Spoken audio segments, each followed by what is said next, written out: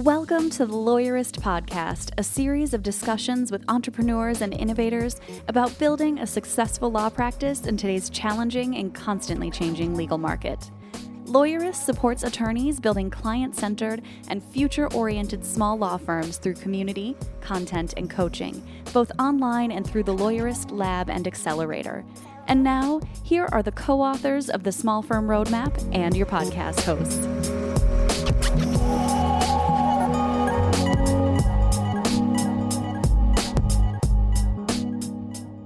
Hi, I'm Laura Briggs. And I'm Stephanie Everett, and this is episode 293 of the Lawyerist Podcast, part of the Legal Talk Network.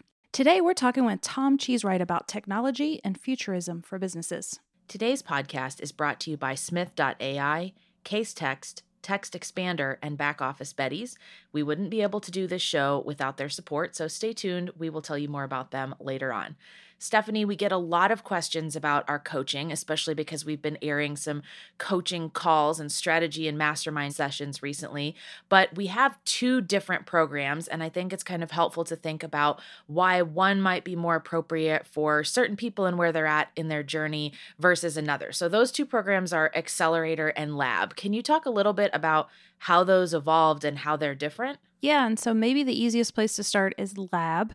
Lab is designed content-wise to cover all aspects of your business. So in Lab, we're thinking about your personal vision, your goals, and your strategy for your business, marketing, how we're attracting the right clients, and then we move right into delivery of excellent client services and how you can use systems and processes and technology to drive efficient and effective and consistent client services, teams and staffing and financial strategy, and really all aspects of your business, right? Yeah, and I think that's why it takes some people a long time. They actually choose to stay in that container for a long period of time because there is no set like, oh, if you do this for 3 months, like you'll have everything unlocked in your firm. And I think one of the biggest benefits of Lab too is that collaboration with other people who are in the program, whether they're in your practice area in a different state or whether they're in your local area or you're just at similar points in your business, being able to network and brainstorm and things like that with people who are at a similar position is really helpful. Yeah. And so, I mean, one of the themes that we're always promoting is this idea of relentless incrementalism, that even if you unlock your marketing at one point, like there's going to be a time where you have to revisit it and continue to improve it. And same thing with your client service delivery and really all aspects of your firm. My business partner once told me, when are we going to be done? Like, when are we going to have this all figured out? And I was like, never. Never. Sorry. It's always evolving and the world's changing and our businesses have to adapt. And so we have to have structure within our business for sure. We can't just live in chaos. But at the same time, we have to build a business structure that allows for that adaptation and innovation and constant improvement. And so that's what I tell people in a nutshell is where we're really focused in Lab. It's for people who are thinking about kind of all aspects of their business. That said, we recognize that some people aren't ready for that, right? Like they're getting started out, or maybe they don't have the right clients coming in. And so if you really think about it, cash for a business is sort of your blood, right? Like you have to have cash coming in. And if you don't have enough cash coming in, if you don't have enough clients coming through your door, then you can build all the amazing systems you want, but they're not going to help you serve and your business is going to struggle. And so what we said is, how can we create a program that helps those folks who maybe aren't ready for Lab or are focused in a different space than what Lab's focused on? And so that's how Accelerator was born. And so in Accelerator, we're really helping you build that healthy foundation for your business, really getting clear on your personal vision, your business vision, your goals, and then that strategic marketing plan. What are we doing to make sure we're getting the right people calling us and then through the funnel and hiring us? And so that's kind of really the focus of Accelerator is just that. What do you need to do to accelerate your business? And some folks come into that program and it's designed to take about 3 months and it's significantly less cost than Lab. So if you're thinking, oh, that Lab sounds good, but I can't afford it, like Accelerator is a good way to work with us. And a lot of people are interested in Lab and I say start in Accelerator because you need kind of this framework and this foundation. And then you can always move into Lab later. I love that. Yeah, I think so many people are really excited about everything that's inside lab and being able to have this like cool mastermind group of people who think and work a lot like you do. But if you don't have that strategic marketing plan in place and some of those other fundamentals, you're not going to get as much out of lab. And so it's not like an exclusion thing, like, oh, you can't be in lab, but it's more like you need to get these things functioning well first, because then you're going to get the most possible out of all the material and the networking and everything that's in lab. So we get lots of questions about our 2 coaching programs. You can learn more about those on the website. Now we've got a brief sponsored conversation with Maddie Martin from Smith.ai, and then my conversation with Tom. Hi, I'm Maddie Martin, the head of growth and education at Smith AI Virtual Receptionist and Website Chat.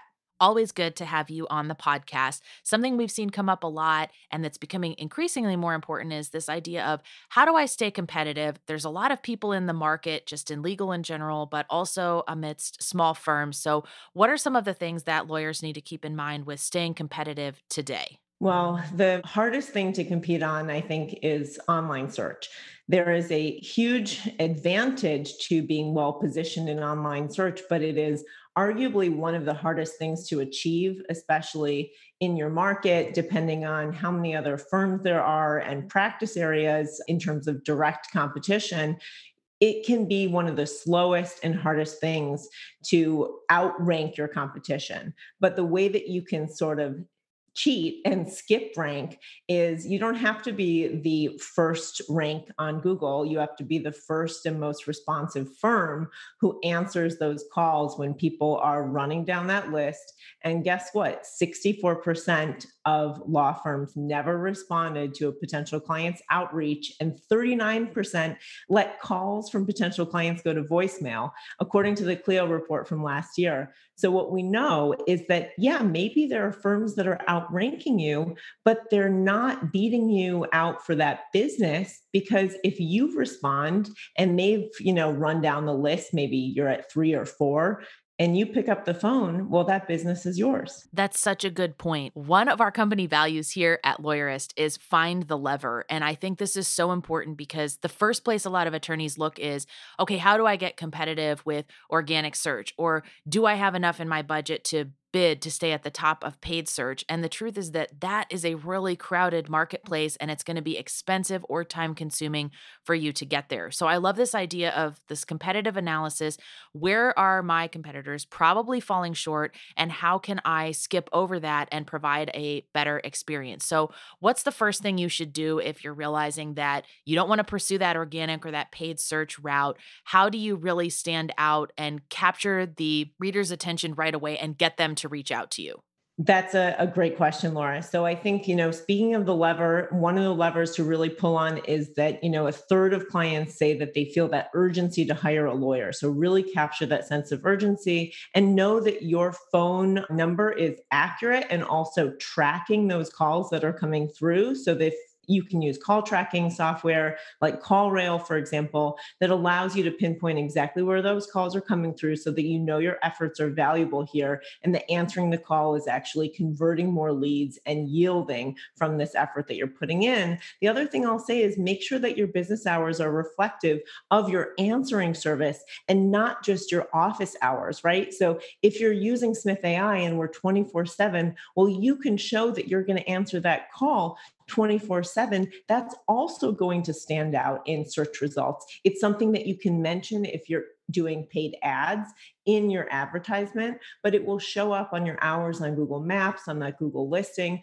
And that's a way to sort of skip rank as well. And I will say that, yes, we do advocate for focusing on organic search and paid search if that's within your budget. But the more cost effective and immediate sort of activity that you can undertake is adding an answering service, which can start, as low as, 10 calls a month. I mean, we have very flexible plans, and you're looking at $5 to $7 a call, free spam blocking. That really allows you to say, wow, that's not so much money. I can afford $100. I can afford $70 to just be able to have my calls answered and not miss a single call, not to mention sort of the bothersome interruptions for your time, which is most valuable spent on client work and working on your business. That makes a lot of sense. And I imagine another hesitation for a lot of attorneys is, well, I don't have it in my budget to have somebody necessarily sitting in my office on call, waiting to see if the phone is going to ring,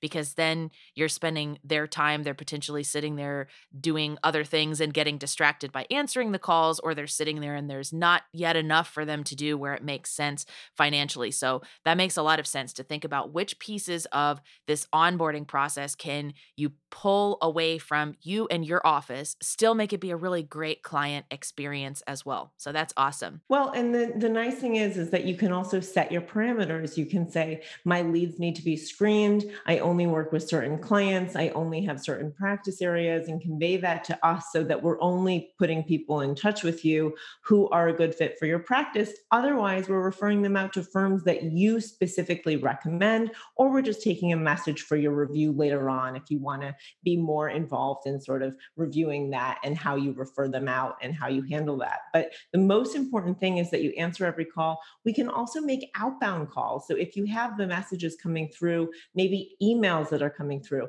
you can also send them to us for an immediate call back. It depends on the preference. If you have a phone number that is text enabled, if you have people who are visiting your Facebook page, then we can answer those messages as well. So it really comes down to sort of this omni-channel responsiveness, because right now, people who are at home, they're juggling work and life and trying to get through these COVID times. People are busier than ever. Maybe they don't call, but they see your number and they try and text you. Maybe it's something discreet and it's a matter they don't want to have overheard while they're on a call. We can handle all of those conversations. I love it. You can get it personalized for your law firm and what you need and still deliver that awesome client experience.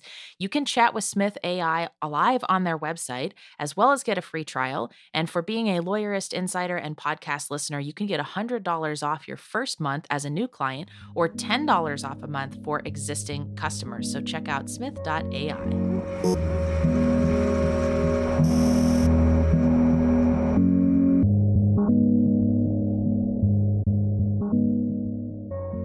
My name's Tom Cheesewright. I'm an applied futurist based here in the UK, but spending a reasonable amount of time over there.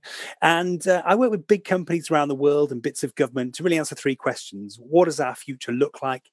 How do we tell that story? And what on earth do we do about it? I love it. And what an interesting job description, applied futurist. It's just it's so interesting. I have to imagine that sparks a lot of great conversations, just saying that and having people go, okay, well, what does that really mean? So I'm really excited to chat with you about your work. What kind of got you into being an applied futurist? We can trace this back a long way, back to 1981 at a book fair in a corner of West London where we were living at the time. And my mum bought me the Usborne Book of the Future, a guide to life in the year 2000 and beyond. And it's still with me now. It's just slightly out of arm's reach on my right-hand side on my bookshelf. It's very tattered and battered now. But it talks about things like solar panels on your roof and self-driving electric cars and wristwatch-mounted little computers. All these things that we now have. And to little 3-year-old me, that was incredibly exciting. And I've kind of been obsessed with the possibilities of the future since. And I guess since then, what's changed in many ways is that I've gone from being obsessed with the mechanics of the mechanics, if you like, with the technology that might change the world, to really how that changes our lives, how it changes our culture, how it changes our organizations and the way we do business. And in many ways, it's sort of the mechanics of people rather than just the technology. Wonderful. Can you talk a little bit about some of the general trends that you think are sort of coming down the pike in the next several years, sort of across different industries? So I look at 5 primarily. My big argument, despite moving away somewhat from the technology, is that one of the big things technology has done, particularly in business, is it's just taken away friction. Like so many of the things that used to be difficult and manual and arduous just aren't anymore. And most of us are now equipped with technology to some extent or other that augments our capabilities. And we're all cyborgs now. We have to get over this fact. We may not have robot arms and things, but we can all do more than we could before because of technology. And that does really interesting things to business. It introduces this phenomenon of high frequency change that I wrote about in my first book, where all of a sudden industries go through this rapid wave of change. Disruption appears on the near horizon, and within just a couple of years, they're turned upon their head. It introduces incredible choice as well. There are so many more options in front of us now as consumers and buyers of business services that we almost struggle to keep up with the variety of options. And I think that's one that I'm really obsessed by at the moment, how this sort of lowering of friction is presented with us with incredible choices and what we might do about it in terms of how we navigate what's false and what's true, what's good and what's not. And even just, what to watch on Netflix that evening. And I guess the last one, one of the really interesting ones that were the big sort of 5 trends that I check, I call them change, choice, power, speed, and shape. Power is that augmentation. Speed is our expectation of everything coming faster. Is this shape phenomenon where actually this lowering of friction in our communications has changed the shape of our organizations. And where before, to get things done, to get growth, to get real large scale profit, we used to want to get bigger and bigger and bigger and build these ginormous integrated organizations, these giant monoliths. Today, our successful organizations tend to be much, much smaller and work as a network, collaborating between lots and lots of different organizations to meet the same goals. And if you look at the big organizations of today, the behemoths of today, they're a fraction of the size that their equivalents were 50 years ago.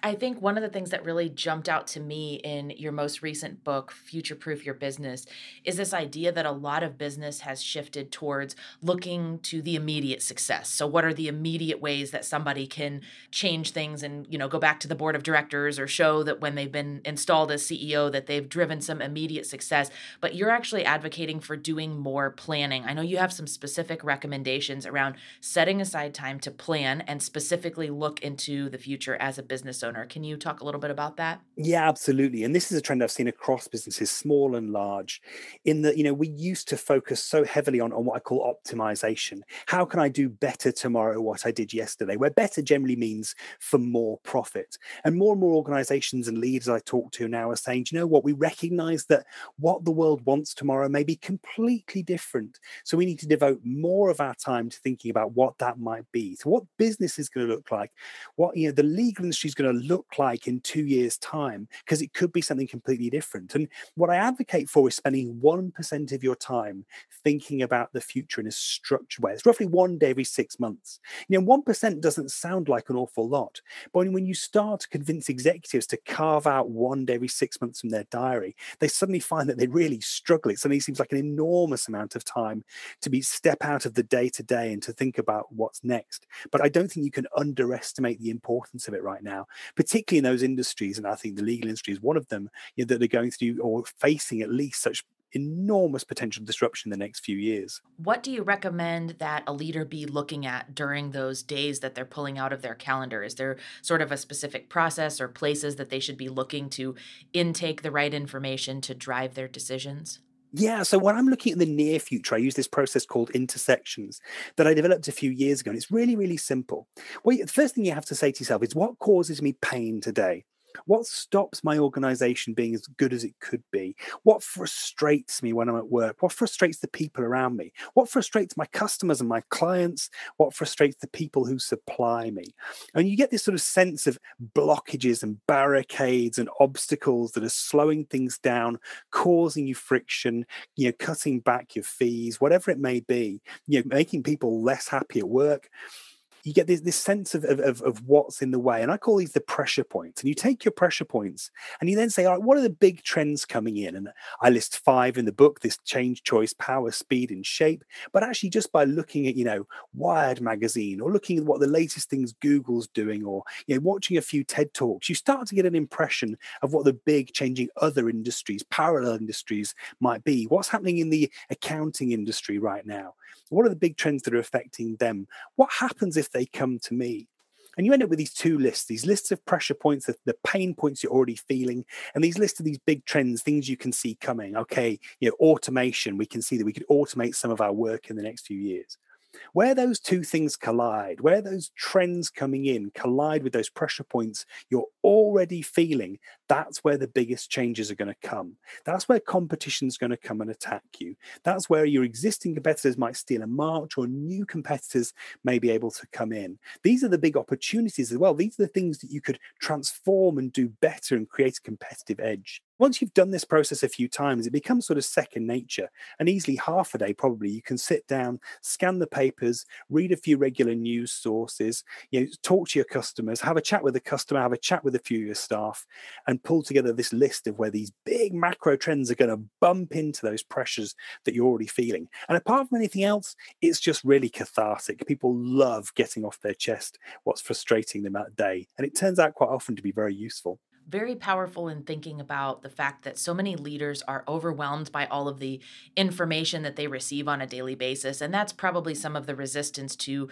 doing more of this, threat and horizon scanning on a more regular basis than once every 6 months, because it almost feels overwhelming to pull together all that information and to set up the meetings with your staff. But doing this in a regular cadence kind of condenses it down to that one day where you can do a really deep dive and be focused on that. So the future of jobs is such an important topic, and there's no doubt that it comes up a lot in the legal industry. Many of the attorneys that work with us at Lawyerist, we kind of joke about the fear of being replaced by robots as lawyers, and it's mentioned in our book as well. Do you have any predictions for kind of what are some of the things on the horizon for the legal industry where attorneys need to be mindful of what's coming? The critical thing for all professional services to recognize the difference between robots taking jobs and robots taking work. Human beings remain uniquely adaptable, flexible, and there is no robot out there or AI out there that can take 100% of a human's job, because we all do lots of different things. What they can do is they can take work that we offload to them, allowing fewer people to do more with less. And in the legal industry particularly, this starts to look really interesting, because the jobs that get offloaded tend to be the junior jobs. If you look at a lot of law firms, you've got relatively junior people doing quite administrative work, maybe that requires some higher level thinking, but fundamentally quite administrative work a lot of the time. And it's those jobs that are most easy to replace, or not necessarily replace, but cut down the number of human beings and increase the number of robots doing that work.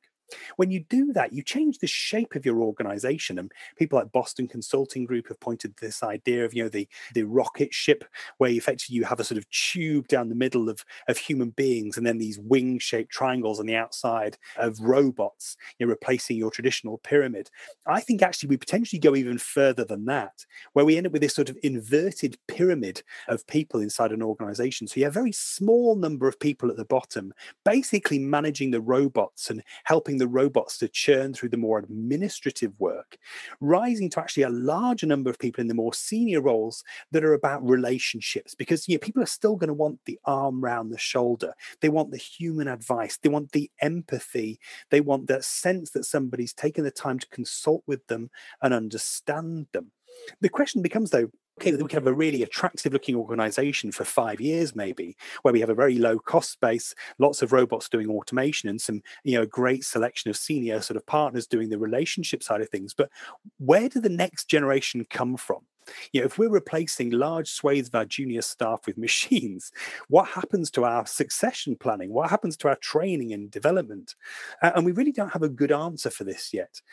How do people build up these skills of consultation and the knowledge and the relationship skills if they're not doing those sort of early days of groundwork, building up the track record? And that's really a question that's still to be answered. We're going to take a quick break to hear from our sponsors, and when we come back, we'll be discussing the 3 C's you need to be mindful of. Looking for a true alternative to LexisNexis or Westlaw? You could save thousands this year if you switched to Casetext. Over 6,000 law firms, from solos to 40% of the AM Law 100, use Casetext to help them find better results in less time and for less money. For $65 per month, you'll get access to 50 state and federal case law, statutes, and more with 0 out-of-plan fees. Try the smarter legal research platform. Lawyerist podcast listeners can go to casetext.com/lawyerist to try Casetext for free for 2 weeks. Supercharge your team with the power of Text Expander. Your team can do more with the same resources. Less repetition, fewer errors, and greater consistency will have your team feeling like they've hopped off a bicycle and into a Ferrari. Keep the team consistent, accurate, and current so you can work faster and smarter with TextExpander's powerful shortcuts and abbreviations to streamline and speed up everything you type.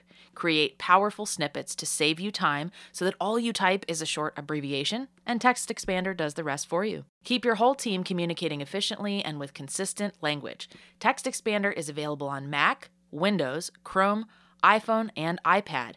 And Lawyerist podcast listeners get 20% off their first year. Visit textexpander.com/podcast to learn more. Support for today's episode comes from Back Office Betties, the only virtual receptionist service exclusively dedicated to small law firms that offers a plan with unlimited calls.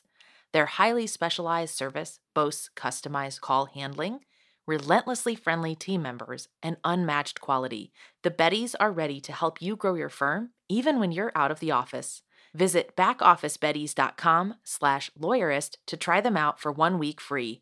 Use the promo code PODCAST to receive $150 off your first month. And we're back. So another thing that jumped out at me from your work is this idea of where leaders and where employees should have their focus on improving skills and enhancing themselves as curation, creativity, and communication. Can you talk a little bit about why those are so important right now? Yeah, absolutely. So it comes back to this idea of sort of adaptability. How do you make yourself more adaptable, more resilient, more capable of dealing with this age of uncertainty? And I did a research project a few years ago where we looked at the future of education, and I spoke to loads of employers and educators. And we came up with this list of the 3 C's. And originally, they were things we thought that young people needed to develop for a successful career in the future. And over time, talking to people, what I've realized actually, these are skills that all of us need to build, all of us need to develop right now. And the first one, the first C of the 3 C's, if you like, is curation, which is really my shorthand for the ability to discover and qualify information. You need great research skills, not least to recognize the gaps in your own knowledge, your own understanding. And if you can build that ability to find the gaps in your own knowledge, to fill those gaps, to develop your skills, and particularly to differentiate false from true, incredibly important right now, that sets you in really good stead for being able to get to grips with change. The second thing you need is creativity. And we have this terrible sense that creatives are a particular class of people. They're the ones who can draw and paint or make music. Whereas actually, creativity is just a muscle. It's one we all use in all our careers, particularly the law, where we're finding new solutions to problems. And we're doing it by trying things, failing, and learning from those mistakes. And you have to develop the sort of the confidence to test things out, to put things out there, the skills to recognize why they didn't work and learn from them first time around, and be confident enough to iterate and try things over and over again. And then the third skill you need is communication. You can't do either of the first two unless you can listen well and understand the needs and what's going on around you. And you certainly can't do it if you can't sell the ideas you've created. And we need this ability to communicate what we've done, to communicate our own successes, particularly because we're increasingly working in smaller organizations where more of us are at the edge and responsible for promoting our own successes to our colleagues internally, but also to those outside our organizations like customers and prospects. So that's the 3 C's. You need to discover and qualify information, or curate. You've got to be able to synthesize something new and create value. You've got to be able to create, and you've got to be able to communicate that value. So 3 C's: curate, create, communicate. Do you ever find that in the process of curating the information, there's pushback, sort of your expertise blinds you to being able to see the future, the kind of response of, well, that might work for other people in the business world, or that might work for that industry, but it definitely won't work here. Can you recommend some ways to kind of get around that line of thinking? I hear that all the time, Laura. It's one of the most common things I go when I go into organizations is, oh, this industry is different. That won't work here. Our customers don't want that. And my favorite tip for people, it's a bit involved, but I try and get executives to start a new hobby. Because if you step out of the environment that you've been in for 20, 30 or 40 years, the environment where you are the leader, where you are the expert, and go and do something completely new, it is instantly humbling. And not only is it humbling, not only does it remind you that you don't know everything and there is a world that you don't understand, But actually, it kickstarts those 3 Cs. You're immediately discovering and qualifying. You're immediately trying things out and learning from your mistakes. You're immediately communicating with a completely new group of people. Now, you don't have to take it to quite the extremes that I did and learn to roller skate at the age of 40. I did the proper mistakes. I broke some ribs. But it's utterly humbling watching yourself get lapped by a 6-year-old who's going backwards. And it certainly sort of awakens that desire to learn and do better, and reminds you that, you know what, however much you think you know about your industry, however fixed your ideas are about it, there are domains and potentially adjacent domains that are directly relevant to you about which you know very little. That's a great approach to something that I had to imagine would come up all the time. I know we definitely see that sometimes in the legal industry. Well, that just won't work here. That's not the way we do things. So it's a good way to think about it in a different approach. One of the other things I want to touch on is this idea of separating processes from people. Can you explain what that means and why that's so important? Yeah, so I'm an engineer by training, so I historically tended to take a fairly sort of mechanical approach to solving these problems. How do we make an organization more flexible or adaptable? We change its structure. And one of the things you start to realize after a while is you go into these organizations that look like they're ticking over. They look like things are going really well, that things are going really smoothly. They're very successful. They've had years of growth. And then you get under the hood of these organizations and you realize that that's only happened because great people are effectively working overtime day in, day out to keep things moving, to keep things ticking over. And you realize that the whole organization is basically a house of cards built on the back of some very stressed people. And if one of those people leaves through ill health or to go to another job, suddenly the whole thing comes crashing down. And I've seen this, explicitly. One early client of mine, they'd had 8 years of consecutive growth. The board were praising them. Things were going fantastically. And actually, it wasn't one of their staff who left. It was one of their biggest customers who turned around and said, "We're leaving." A, they had no idea why, and B, once you started to dig into the organization, you realized that all of the information, all of the structure was held in people's heads. And if any one of those people left, if any one of those people had to deal with any change, they had to readjust their whole sort of mental way of doing things. Very little was documented. It's not that you don't want great people in your organization. You obviously do. But what you want is great people exercising their greatness to make your organization better, not just to overcome the massive gaps that so many organizations have in their basic processes. The legal environment is a particularly good example of this, where we so frequently have great people doing basically administrative drudgery when they could be adding so much more value to the organization. I love this whole idea. This is a great concept that's going to help break down the way that you think about how you set processes up in your business, how you think about the people that are kind of fulfilling those roles on the accountability chart. Another thing that I think is really important to discuss is, with the pace of technology being so fast right now and the need to be looking towards the future and adapting relatively quickly, one of those sort of stalemates or gridlock places is decision making. So do you have recommendations for how leaders and companies can accelerate their decision making ability? Yeah, absolutely. And there's really 2 approaches to this. The traditional approach is to leave the decision-making power where it is, which is typically at the top or the center, and just get better information to those people to enable them to make better decisions faster. So smooth the path of the information flow through the organization. What one ex-Gartner analyst calls, build a hyper-decisive organization by using technology and better processes to give, instead of people, random data points, give them charts, get it to them quicker. And equip people with that information to take better decisions. But for me, a much better way of accelerating decision making is to share the decision making burden, to push the decision making power out to the edge of the organization. And if you do this, and if you equip people with the right skills, with the right attitude, with the right culture, and give people the bounds within which they can safely make decisions, you shift so much load off those in senior management that it gives them the thinking space to do this thinking about the future, to do that more strategic thought, rather than signing off, another credit limit or whatever it may be for somebody, signing off another purchase. Do you know what? Push that decision-making ability out and let people take the decisions. And the result is that you take decisions much faster. If you can respond incredibly quickly if you do that. You allow people to develop much faster, so your junior members of staff gain confidence, gain capability much more quickly, and you as the senior person running the organization have much more sort of mental space to make the more important decisions. One of my favorite examples of this is from one of a German supermarket here in the UK.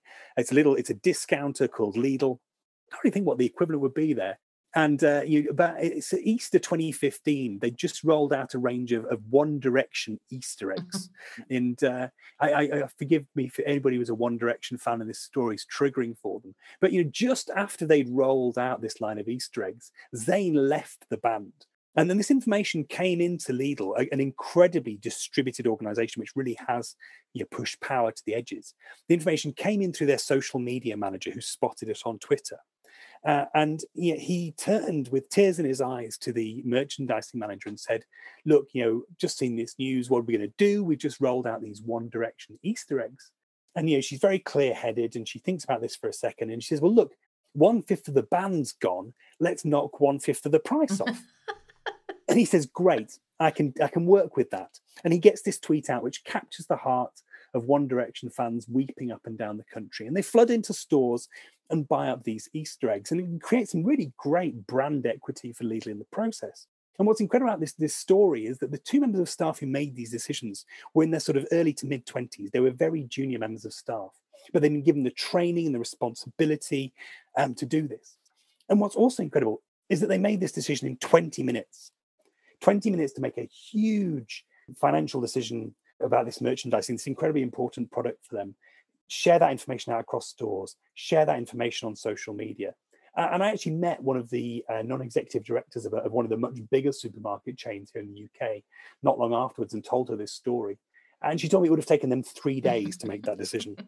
And that's the difference. And it's why Lidl here is one of the fastest growing businesses here in the UK, one of the fastest growing supermarkets, is because they've got that ability to respond to what's going on incredibly fast. Yeah, and I think there's a lot of pressure around when you ascend to these higher level roles. You feel that pressure to make all of the decisions, and you take on that decision fatigue, and the processes slow down so much. And it's important to remember that you don't have to make every single one of those decisions, and you're better equipping your firm from even a contingency planning perspective to help other people see that they can be involved in that and kind of speed up the process as well. We've only touched on a couple of the concepts from your book, which we will link in the show notes, but there's so much more good information in there. This is also a great chance to plug our book, The Small Firm Roadmap, if you haven't read that yet, about some of our predictions for the future of law and what attorneys need to do to be adaptable and savvy in this environment. Thanks, Tom, so much for the opportunity to speak with you and hear more about what you see as the future. Thank you, Laura. The Lawyers Podcast is produced by Laura Briggs and edited by Christopher Ng. Are you ready to implement the ideas we discuss here into your practice? Wondering what to do next?